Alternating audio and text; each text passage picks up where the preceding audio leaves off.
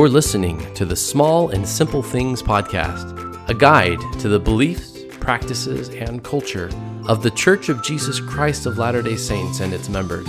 I'm Matthew Watkins. Now, in the previous two episodes, I talked about a critical aspect of Latter-day Saint beliefs, which we call the plan of salvation. Basically, that we are all children of God. As spirits, we lived with God before coming to this earth. And God presented us with an opportunity to come to this earth, to learn, to grow, to be tested, and ultimately, if we are faithful, to return to live with God in His presence. The opportunity to come and receive physical bodies and to be able to progress in our journey. Now, I said that when Heavenly Father presented this plan, we all shouted for joy. But there were some of Heavenly Father's children who were not quite as enthusiastic. Now, remember that Heavenly Father's plan for us is roughly equivalent to sending a child off to school, right? To be separated from home, to learn to sort of live on their own. Well, part of that involves forgetting what it is like to live in the presence of God, so that our decisions really could be our own. Now, forgetting living with God means that we can sin. And in fact, since none of us are perfect, we all would sin. It would mean that injustices and suffering would enter into this world. And so Heavenly Father provided an important part of the plan. He said, I'm going to send a Savior. You will need a Savior to suffer with you, to suffer for you, to relieve your suffering and cleanse you from sins, and to save you from death so that you can enter my presence again. It would be a free gift. But like medicine, it would need to be applied in your life. Take 3 times daily as needed for pain, so to speak.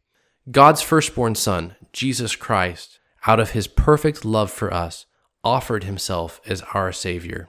From an earthly mother, He would inherit the ability to die. But from His Heavenly Father, He would inherit power over death so that He could save us. Now at this point, after Christ had offered Himself as a sacrifice, Lucifer jumped up and offered himself as well, but with a catch. He said he would come as the Savior, and he would save us all so that not one of us would be lost. But there is a big catch. We would not be able to choose. He would take away our free will.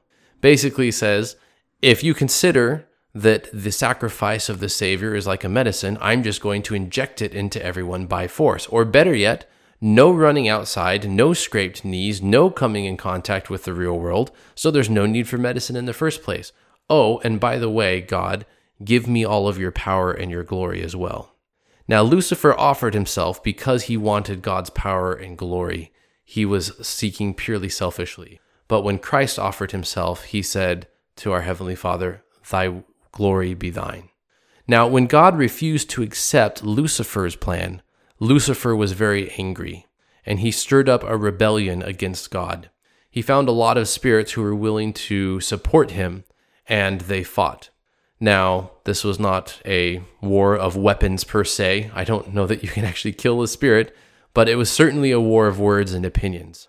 Ultimately, Lucifer and all of the children who were following him were kicked out of heaven by the power of Christ.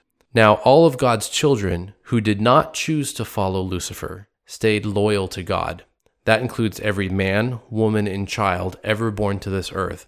We all followed our Savior Jesus Christ and accepted God's plan to come to this earth and experience mortal life, even understanding the risks that would come with it.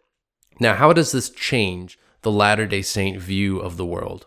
Well, if you look out in society today, it is very obvious that we are increasingly polarized. We are increasingly tribal. It is very easy to look at everything that's going on in the world and see the people around us who disagree with us as our enemies.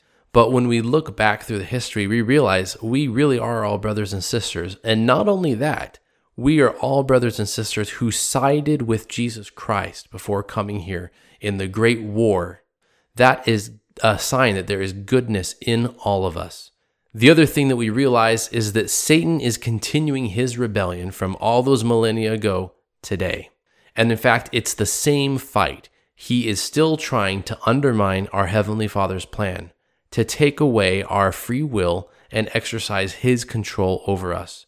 For this reason, Latter-day Saints are counseled to avoid addictive substances like alcohol, tobacco, coffee, drugs, and even psychologically, not physically addicting substances like pornography, as well as any type of addictive behavior. Basically anything that clouds our minds and impairs our judgment or loosens our grip on our self-control is a dangerous opportunity for Satan to try and gain some ground over us that he was not able to gain before this life started. Satan hated us then, and he hates us even more now. He lusted for power and control. Now he has nothing, while we have physical bodies. And someday we will have perfect immortal bodies.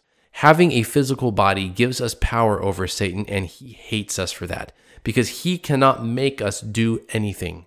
He can only whisper to our minds. He can invite, he can threaten, he can lie, and sometimes he can make life pretty difficult through the influences of others.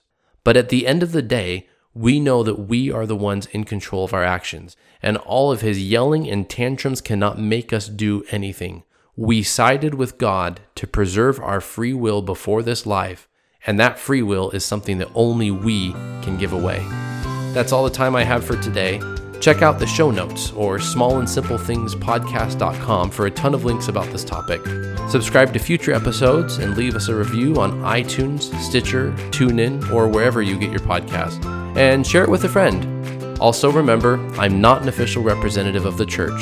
So if you want to learn more about our church, visit the official church site, comeuntochrist.org. Thanks for listening, and I'll see you next time on the Small and Simple Things Podcast.